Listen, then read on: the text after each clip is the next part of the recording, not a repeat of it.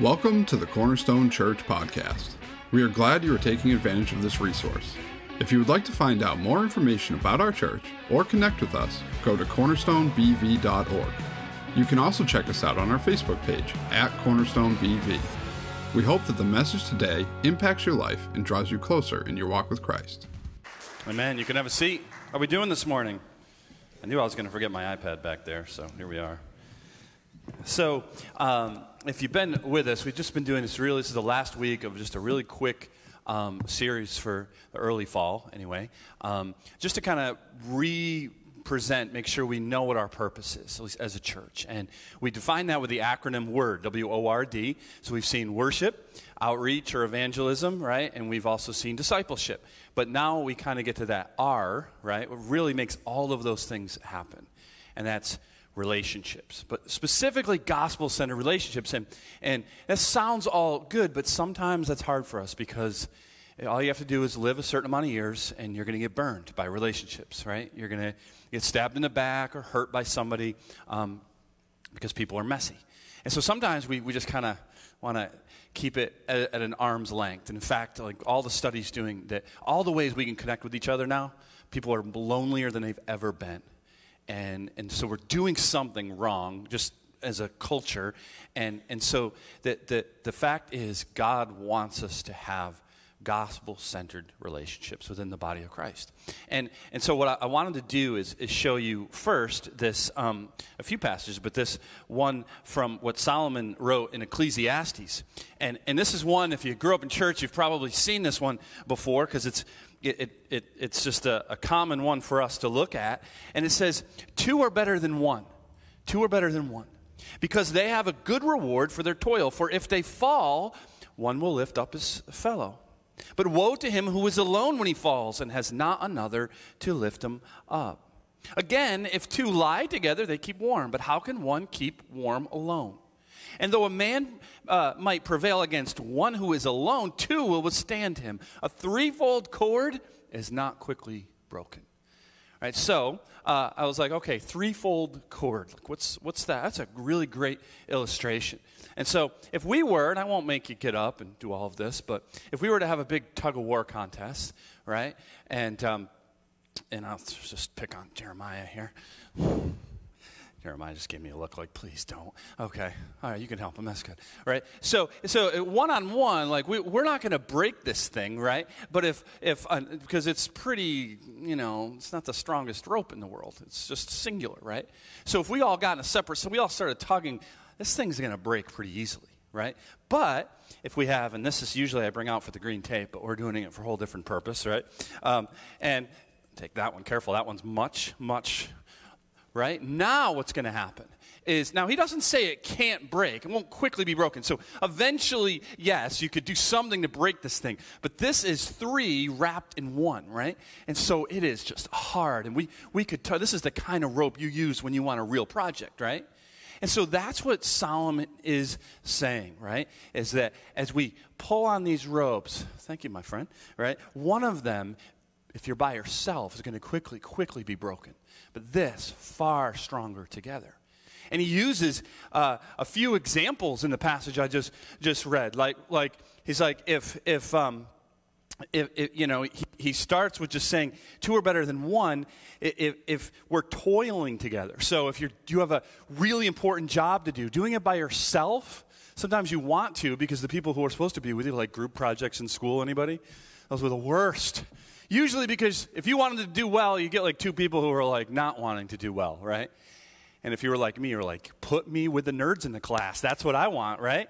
I never got that opportunity. And so, but if you're all wanting to do the same thing, it's always better to do it together, always, right? But I love when he says, if you fall down, you fall into a pit, which is kind of weird for us, but in their culture happened a little bit more, was a little bit more prevalent.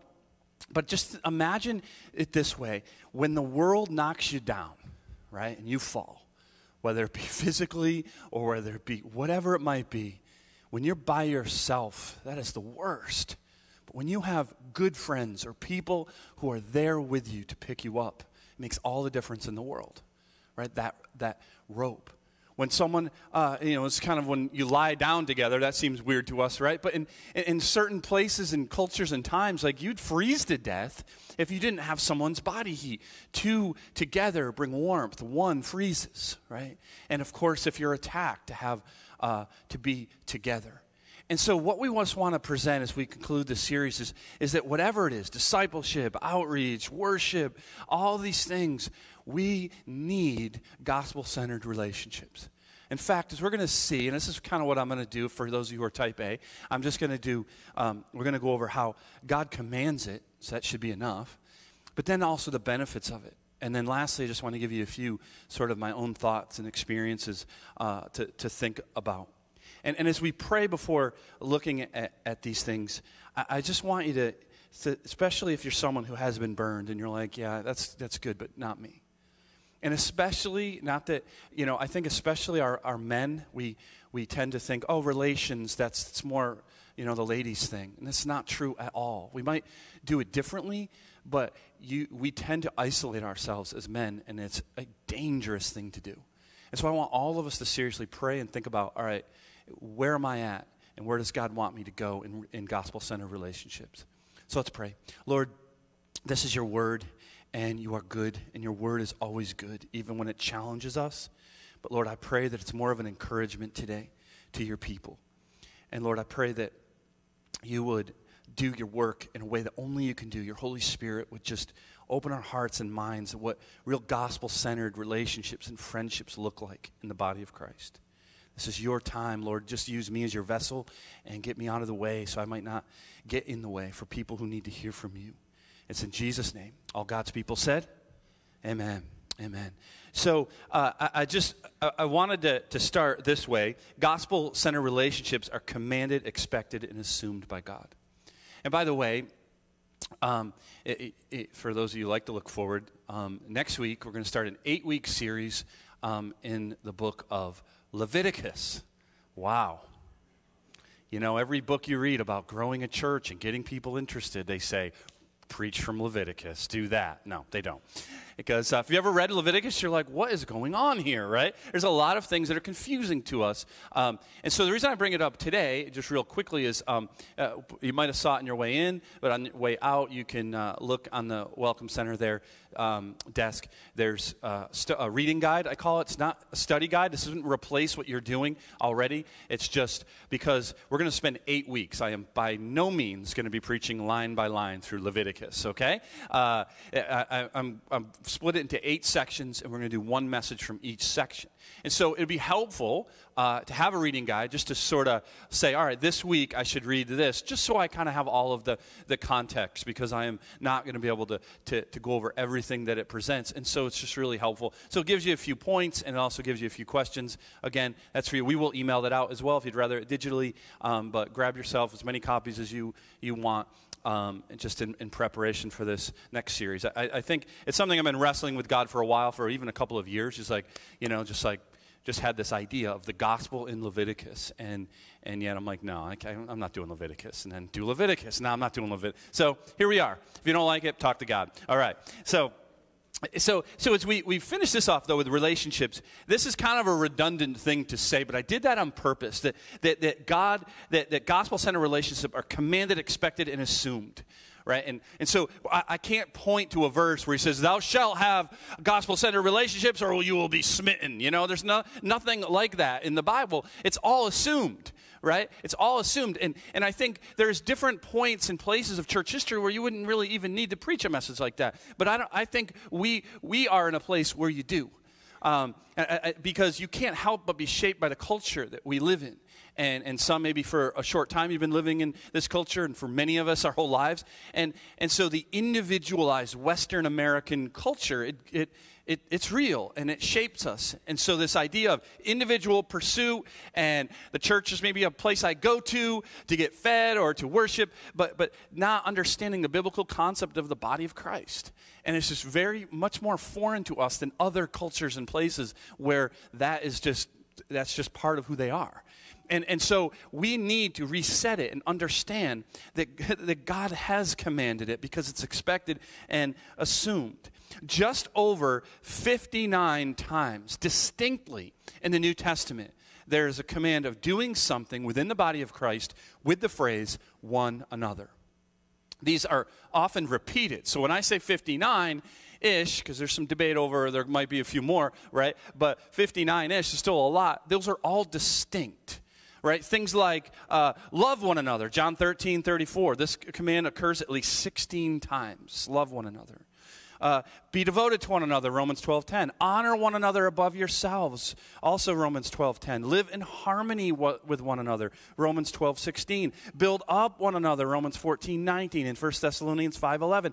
Be like-minded towards one another, Romans 15:5. Accept one another, Romans 15:7. Admonish one another. And I'm just going to stop saying the verses because you get the point. They all have them, right? But we'll be here all day. Greet one another, care for one another, serve one another, bear one another's burdens, forgive one another, be patient with one another, speak the truth in love to one another, be kind and compassionate to one another, speak to one another with psalms, hymns, and spiritual songs. Okay, submit to one another. Consider others better than yourselves. Look to the interests of one another. Bear with one another. Teach one another. Comfort one another. Encourage one another. Exhort one another. Stir up one another to love and good works. Show hospitality to one another. Employ the gifts that God has given for the benefit of one another. Clothe yourself with humility towards one another. Pray for one another. Confess your faults to one another. Now the negative commands. Do not lie to one another. Stop passing judgment on one another. If you keep on biting and devouring each other, you'll be destroyed by each other. Let us not become conceited, provoking, and envying each other. Do not slander one another. Don't grumble against each other. We do all this because we are, Paul writes, in a real sense, members of one another. All right, I need to go home. You guys get the point, right? I don't usually do something like that, and because it's a lot, right, to throw at you. And I'm not looking for you to get every single aspect of what I just read, but to help you to understand all of those aren't just general one another's. Those are within the Christian community, the body of Christ. Now, it's great to also behave that way towards those who aren't, but he's specifically commanding the church. And so the question is, how in the world can we do that if we do not have gospel-centered relationships? The answer is, you can't. It's impossible. If you don't know people, if all you know is just a smile and how you doing, you can do any of those things. And those are commands of God. They're not suggestions. They're not optional. They're commands. And so what's assumed there and therefore commanded is we'll be in those kinds of relationships, that we'll have them. So then we can do all of those one another's. It's hard because we just have had, as I've said before, messy relationships in the past. Some good, some hard, and we can get burned, and we can tend to want to recede. We also live in a culture today where, bigger houses than we've ever had and smaller families than we've ever had. As I said before, so connected and yet so alone. And now you add COVID to it. Stay away, don't get near each other, right? And that's just what we've had to live through in the last couple of years, right? So it's just threatened to recede and recede and recede and want to not be in one another's lives. And the problem with that is that's not what God wants, right? He expects us to be in relationships. And add to that, why it's difficult is I didn't know how else to put this. Churches are just weird. All right? They just are. I've pastored one for a while now. And I don't mean weird necessarily in a bad way, right? But they're very different than any other place in your life where you might grow in relationships, right? All those other places have natural bonds. So it might be a peer group at school or on college campus or, mothers or fathers with the kids the same age or out in the soccer field. You have that bond. Or it might be, you hang with people who really love sports like you do, or music lovers or movie buffs, or, you like to gather and play Dungeons and Dragons or whatever it is, right? That these things are natural bonds. Even people who go to bars, right? They just have this thing that automatically sort of brings them together. And for us, it's weird because nothing natural brings us together, yet it is supernatural and spiritual. That we just did is the bond that brings us together. So it is far more eternal, it is far greater, and yet it's sometimes messier because you're talking about a 90-year-old and a 10-year-old, or 101 if you want, right? You're talking about men and women, different cultures, different languages, different, right? All of the things that might naturally bind us together, they're thrown out the window, and we gather this eclectic group of people saying, okay, what do we do, right? So that is part of why sometimes it's hard as well. It's not like some of these other more natural places, and yet it is far greater, far more rewarding when we do it. Another thing that I would say that keeps us from relationships is and this as a pastor, I've run into various people over the years. I'm guaranteeing there's some in the room right now that have sometimes experienced this. You just simply don't feel like you deserve it. And so and it goes something like this, I see that person over there, and man, they just know more of the Bible than me, and look at their life, it's more together. They're married, they got 2.5 kids, and if that's possible, I don't know. And they got the dog and the white picket fence, and I'm on Section 8 housing, and I'm just getting through my second divorce, and I'm right? And so I don't deserve it, or I'm not worthy to have those kind of relationships. Like, I wouldn't fit in there, and it breaks my heart.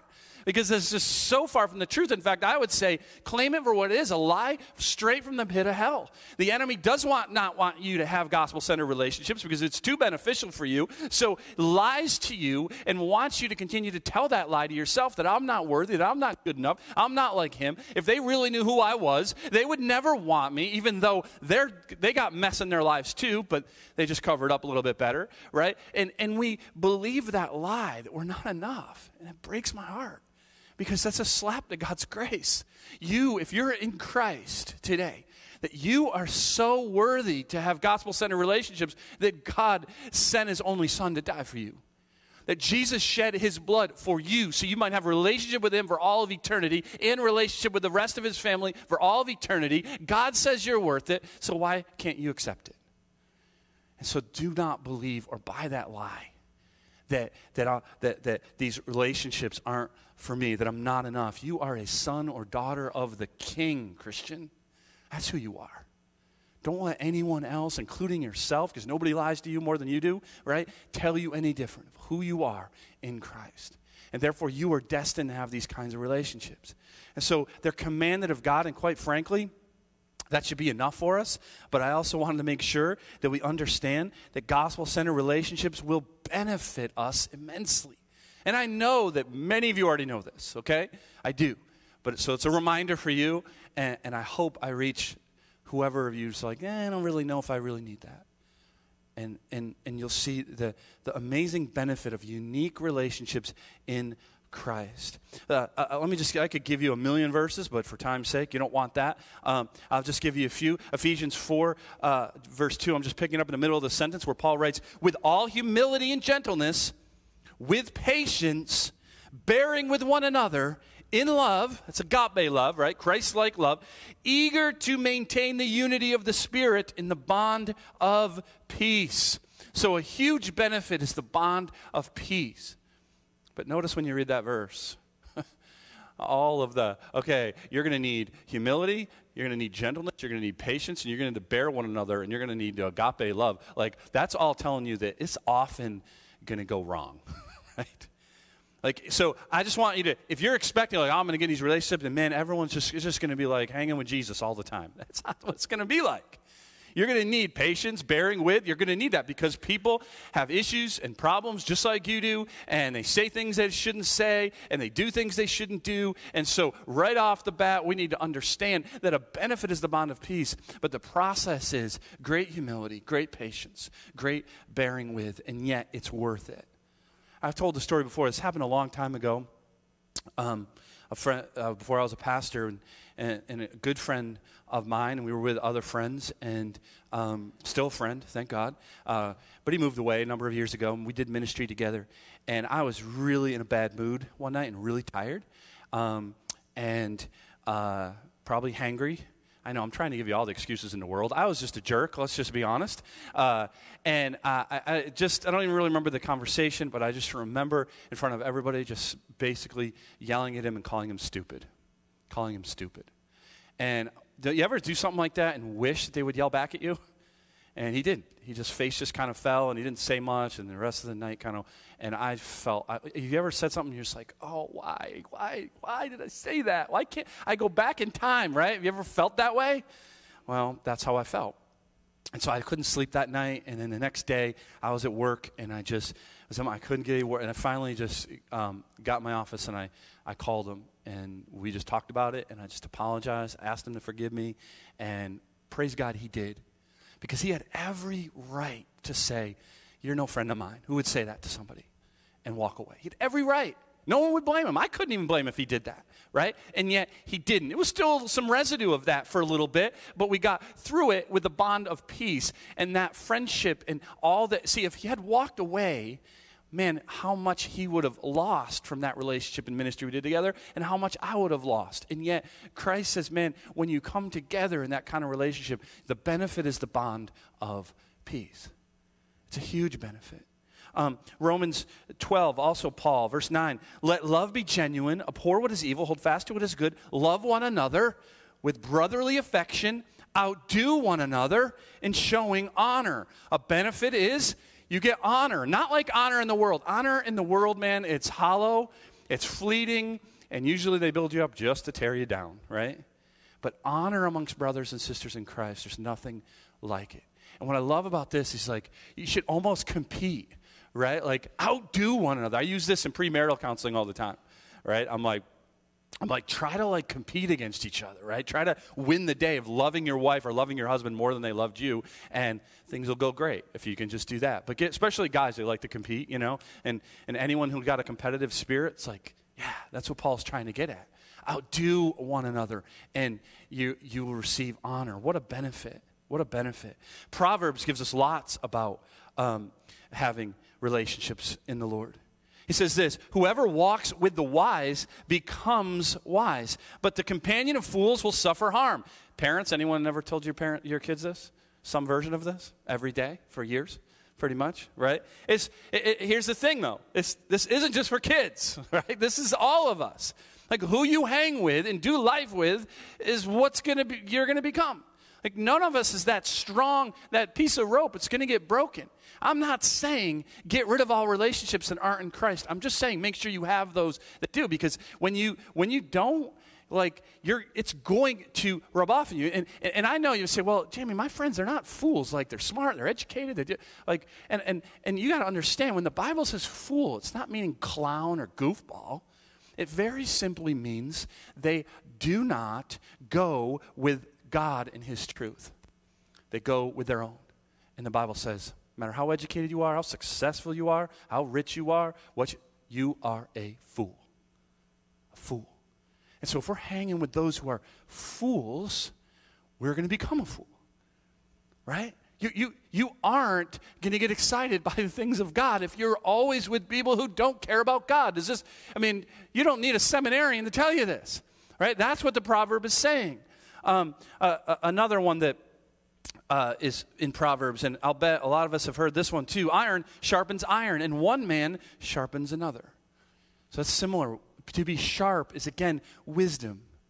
To be sharpened towards the Lord. I remember years back, there was a guy in church, and he was in a real difficult personal situation. He was married, had some kids, and he was... his marriage wasn't bad, but it just was kind of one of those difficult spots. And he began to get into an emotional relationship with a woman at work. And it wasn't physical yet, right? So you kind of play it off. I haven't done anything physical, but he knew, he was a Christian for sure, and he knew he shouldn't do that. And he knew it was wrong, and yet he didn't want to stop, and he was just like in that really difficult position. And so he actually reached out to a good friend of his who wasn't a Christian. And they talked about it. And that friend was trying to be kind to him, but said, man, it's all right. That happens. Every marriage goes through things, you know. We all got to do what we got to do. That kind of advice. He tried to be the right. It wasn't like he was intentionally sabotaging his friend, but that was foolish advice. And eventually talked to a brother in Christ who said, man, you are sinning against God, against your wife, against her, against whoever's with her. Man, your kids, you need to stop it. And that was hard to hear, but it's what he needed to hear, and he did. That's wisdom. You need people who will challenge you that way, not just applaud as you walk into destructive sin. That's what happens. Iron sharpens iron. And I'll tell you, for anyone who's young, or even if you're not young, and you're thinking about getting married or married again, man, please let the very first criteria be they love Jesus. Don't be like, oh, but he gets me apple spice pumpkin muffins on date night. Good luck with that in 10 years, right? That ain't going to continue. Maybe it will. So what, right? I'll buy you some whatever muffins you want. Find someone who loves Jesus, because they will sharpen you and you will sharpen them in the closest relationship you will ever have, right? And so I love this from James. Just a couple more before just some final thoughts. But from this is from the Apostle James. He says, therefore, confess your sins to one another and pray for one another, that you may be healed. The prayer of a righteous person has great power as it is working. And then Paul, kind of similar. Brothers, if anyone is caught in any transgression, you who are spiritual should restore him in a spirit of gentleness. Keep watch on yourself, lest you too be tempted. And so here's a benefit of gospel-centered relationships that we don't always like in the moment, but just like I gave you that illustration of that guy, you need, and I need, people who will gently, that's key here, right, gently call us out with humility. You know why that doesn't often go well? It's because both parties need to have great gentleness and humility. You need such humility to receive. You know, hey man, I saw how you were talking to your wife. That's just not what the Lord wants. Like, I've seen how your marriage isn't that great, right? And you're not receiving something that might be a great benefit to you. On the other hand, if you're the one giving that, man, you got to earn that hearing, right? They got to know and trust you and love you to be able to give that to them. Like, don't see someone across the way. I barely know that person, but I'm going to go tell them how they're dressed today. That ain't right for church. Don't do that, please. They don't need that from you. But if they've earned that, right? You've earned that. You're a friend in the Lord. They know they can trust you. Now you can have this give and take where we can sharpen each other, right?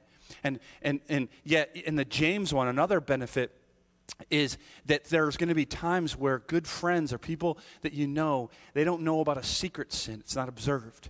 You're addicted to pornography, or you have some kind of lust issue or drinking problem, or you're an anger problem, or something at work that isn't right. Whatever that might be, you need people to just say, like, I'm hurting here. I need help.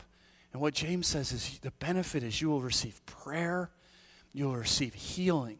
Sometimes physical healing if it's God's will, but because you'll have other people praying for you. How great is it to have friends that aren't just going to be like, hey, I'm sending good thoughts your way. Like, what is that? I don't need good thoughts. I need prayer, right? And so, praise God, I got friends that give me good thoughts, and I love them too, but I need friends in Jesus who will pray for me. Because what a benefit of that is healing, not just physically, but emotionally, spiritually. Because we're sharpening each other like iron. It's a huge, huge benefit. Let me give you one more, and really this is just kind of the almost a keynote verse that we've had. We had the first one and the last one, right, from Hebrews. And we use this talking about the importance of corporate worship. But the writer of Hebrews says, and let us consider how to stir up one another to love and good works, not neglecting to meet together, as in the habit of some, but encouraging one another all the more as you see the day drawing near. So, yeah, it is corporate worship, but it's also getting together so that we might encourage each other, to very specifically encourage each other in Christ. And that phrase you see, stir up, that could also be translated to provoke, which is weird. Like, I need relationships to provoke me. I'm provoked enough, thank you. Right? But you understand what that means, right? If I post something and you see it and I say, vaccines should be mandatory. Some of you want to kill me right now. I know it. I can see it in your eyes. Right? You're provoked to passion. Or if I say, vaccines are completely useless and they're the mark of the beast or something like that. The other half of you are like, what? And you're provoked. Is that too soon for that? I'm sorry. Is that too soon? But it's probably the most provoking thing we have. So I want you to feel it. What does it mean to be provoked? It's not necessarily negative. right? It just means to be stirred up to passion towards something. So it can be negative or positive. So here, it's we gather together. We have these relationships, so we are stirred up. We are inspired and provoked towards good works and the love of Christ. So we are passionate. Here's what, you're never by yourself when you're this rope. It's, man, I don't care how much you read your Bible and what you do. It's going to be so hard to stay passionate for the things of God without others. Because there's times where you need to be picked up, inspired, helped, and, by the way, times where you need to do that for others, where they need you. And if you're not there, you're missing. There's nobody that can take that place. And so the gospel-centered relationships, we are, and most importantly, provoked towards Christ. What a benefit. What a benefit. Now here's, I just wanted to, as I promised, to close with just a couple of thoughts. These aren't really, they're just from experience. Having had a lot of conversations about this with people and Christians and churches and all that. I've already given you a lot. I want you to remember that it tends to be a little bit messier and weirder in churches because our common bond isn't anything natural, it's Christ. So don't forget that. We went over that. There's also going to be different levels of relationships. I mean, if you just look around the room, and this is just one local church, you probably have other Christian friends from other churches, and this is one of 3 gatherings we have this weekend, right? You are not going to be best friends with everyone here, right? It's just not going to happen. That's ridiculous. But they're still so valuable. I mean, I have kind of a few that are really, really close to me, including my wife, my family, but some friends. Yeah, but it's invaluable, the relationships I have with so many of you and others, other pastors, they're invaluable to me. But they're different levels. And so don't feel the pressure to be like, to be a gospel-centered relationship, I'm going to, you have only a certain amount of capacity. And I wanted to grab this because I think this will be helpful because I've had so many conversations. People will be like, you know what, I'm just having a hard time. I feel like it's really cliquey or this group of people or this people, they're really nice and kind, but I can't get in, right? And it's hard. And so I read in a book called Sticky Church by Larry Osborne. It's about small groups a number of years ago. And there's some good stuff in there. But the biggest thing I took from that really wasn't much about what his whole point of the book, which often happens. And it's this idea of sockets, right? And we all have in our lives, because we're human, a certain amount of sockets available. Now, how many of you, would you raise your hand if you call yourself, man, I'm pretty much like a hyper extrovert, like the more people the better. How many, we got anyone here? Okay, a few of you, right? Like you gain energy. And so you might have 10 or 12 sockets, right? Like you have the capacity for lots of close relationships, but it's still limited. You can't do 50. You're human. You don't have the time. Or there's no way. How many, on the other hand, are more like this? You're a hyper introvert. Anyone here like that? Everyone in the back. That's interesting. That's interesting. You sign up for the tech team so you can get away from people. Is that what it is? All right. We love you. That's good. So maybe you got 1 or 2. You still need that. It's just not, you don't have the capacity for as many. Most of us are somewhere in between. And so the point is, different seasons of your life, you will have all of your sockets taken up by somebody. And you just don't have the capacity. And then other seasons, not necessarily for anything wrong, some free up. And you have a need for that. Right? And so what happens is one person may have a need for that, and you like really like somebody, like, oh, they'd be a really great friend, and they just don't have the capacity, and you feel like that maybe they don't like you take offense to that, and it's just a simple season that doesn't match up. And I give you this so that you can be patient. Be very patient, because it will happen. There's seasons of life like going off to school or joining the military. You have a lot of sockets available. Empty nesters. A lot of your focus were on kids. All of a sudden you're like, man, I need friends, right? Retirement. You retire. If a lot of your social circle was at work, suddenly you're like, what am I going to do with myself, right? I can't just, golf and sit on the beach all day. I got to do something. And but then there's other times where, man, you're just full. And it doesn't ever give us a right to be rude to people or shut them out. It just means different people have different capacities at different times. And so all I say is just breathe and be patient. Avail yourself to other believers, and it will happen. You'll have different levels. Somebody just doesn't have this capacity, but they're still great asset to your life. And there's someone else who'll become a really close friend. And the only way that happens is through patience. Over there, I think, is Jen Nixon. And I'll tell you her story, and I got permission, by the way. I don't want anyone thinking, I'm never talking to Jamie again. This might come up in a sermon. But Jen just had some surgery, so we were talking on the phone about that, and she reminded me of a couple of years ago where she was kind of experiencing this, like just wanted friendships, right? And I gave her the socket lecture. It wasn't really a lecture, I don't think, was it, Jen? It was more just a conversation. And she just reminded me how, like, after this surgery, how many close people in her life in Christ have reached out and been a benefit. And she said, man, it's like night and day. And the only reason is she stayed patient. She joined a group, did some ministry, got in people's lives, and here it is, right? And so don't give up on that, especially if you've been burnt before. It's a great way to show forgiveness and say, I can't live my life alone. I need others who are like-minded and will sharpen me like iron. And so as we've done all of this series, and as a reminder, it was really done out of just needing to be practical. Our elders on retreat, we were just talking about how because of COVID, so many things, we just couldn't gather. And then we have a lot of newer people who don't really know anyone because you couldn't. And what are we going to do about that? And so we said we really want to just present these on-ramps for those who God's kind of working in your heart, different ways of plugging in. And so today, honestly, I was thinking about all the different of these 4 topics. And at first, I'm like, what am I going to do for relationships? Like, that's just sort of, And it ended up being the most that we have. And these are just some ways that I think can plug in and build relationships. And so across the way in the Commons, there's different tables, places you can sign your name if you're interested. And some, or maybe all, I'm not sure, we'll have somebody there you can talk to as well.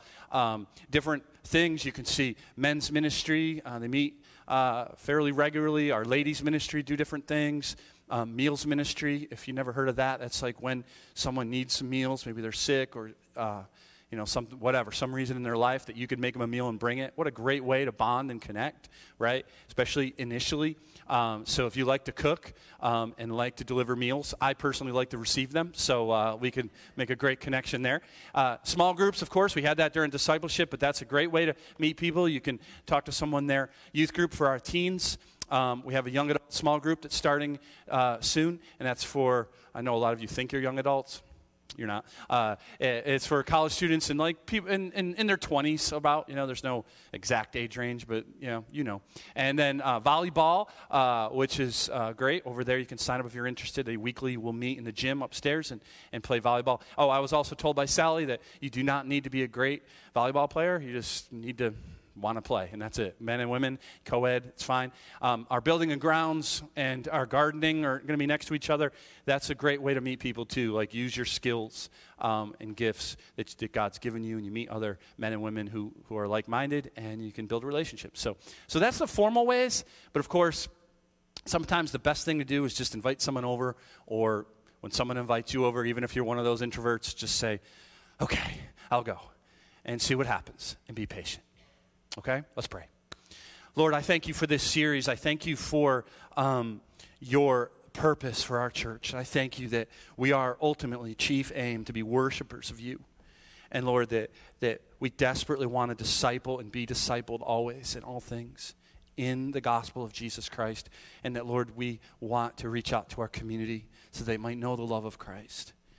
But Father, we know that as we talked about today, relationships are essential. And so, Lord, I thank you for the many relationships that we have. I pray that we wouldn't take them for granted, and you would just reawaken us to how important they are, and that continually to search them out and to foster them. Lord, I pray for patience for those who might be feeling lonely or not feeling connected, that they would be patient and wait and know that you have people for them, and to not give up. And Lord, for those in the room here today who just might be feeling lonely or feeling like they're not worthy, that Lord, that you died for them so that they are worthy. Would you remind them of that even now, not just in their head, but in their heart?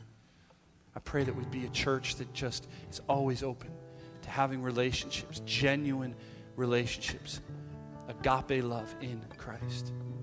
We praise you, we worship you. In Jesus' name, all God's people said. Let's stand and sing together.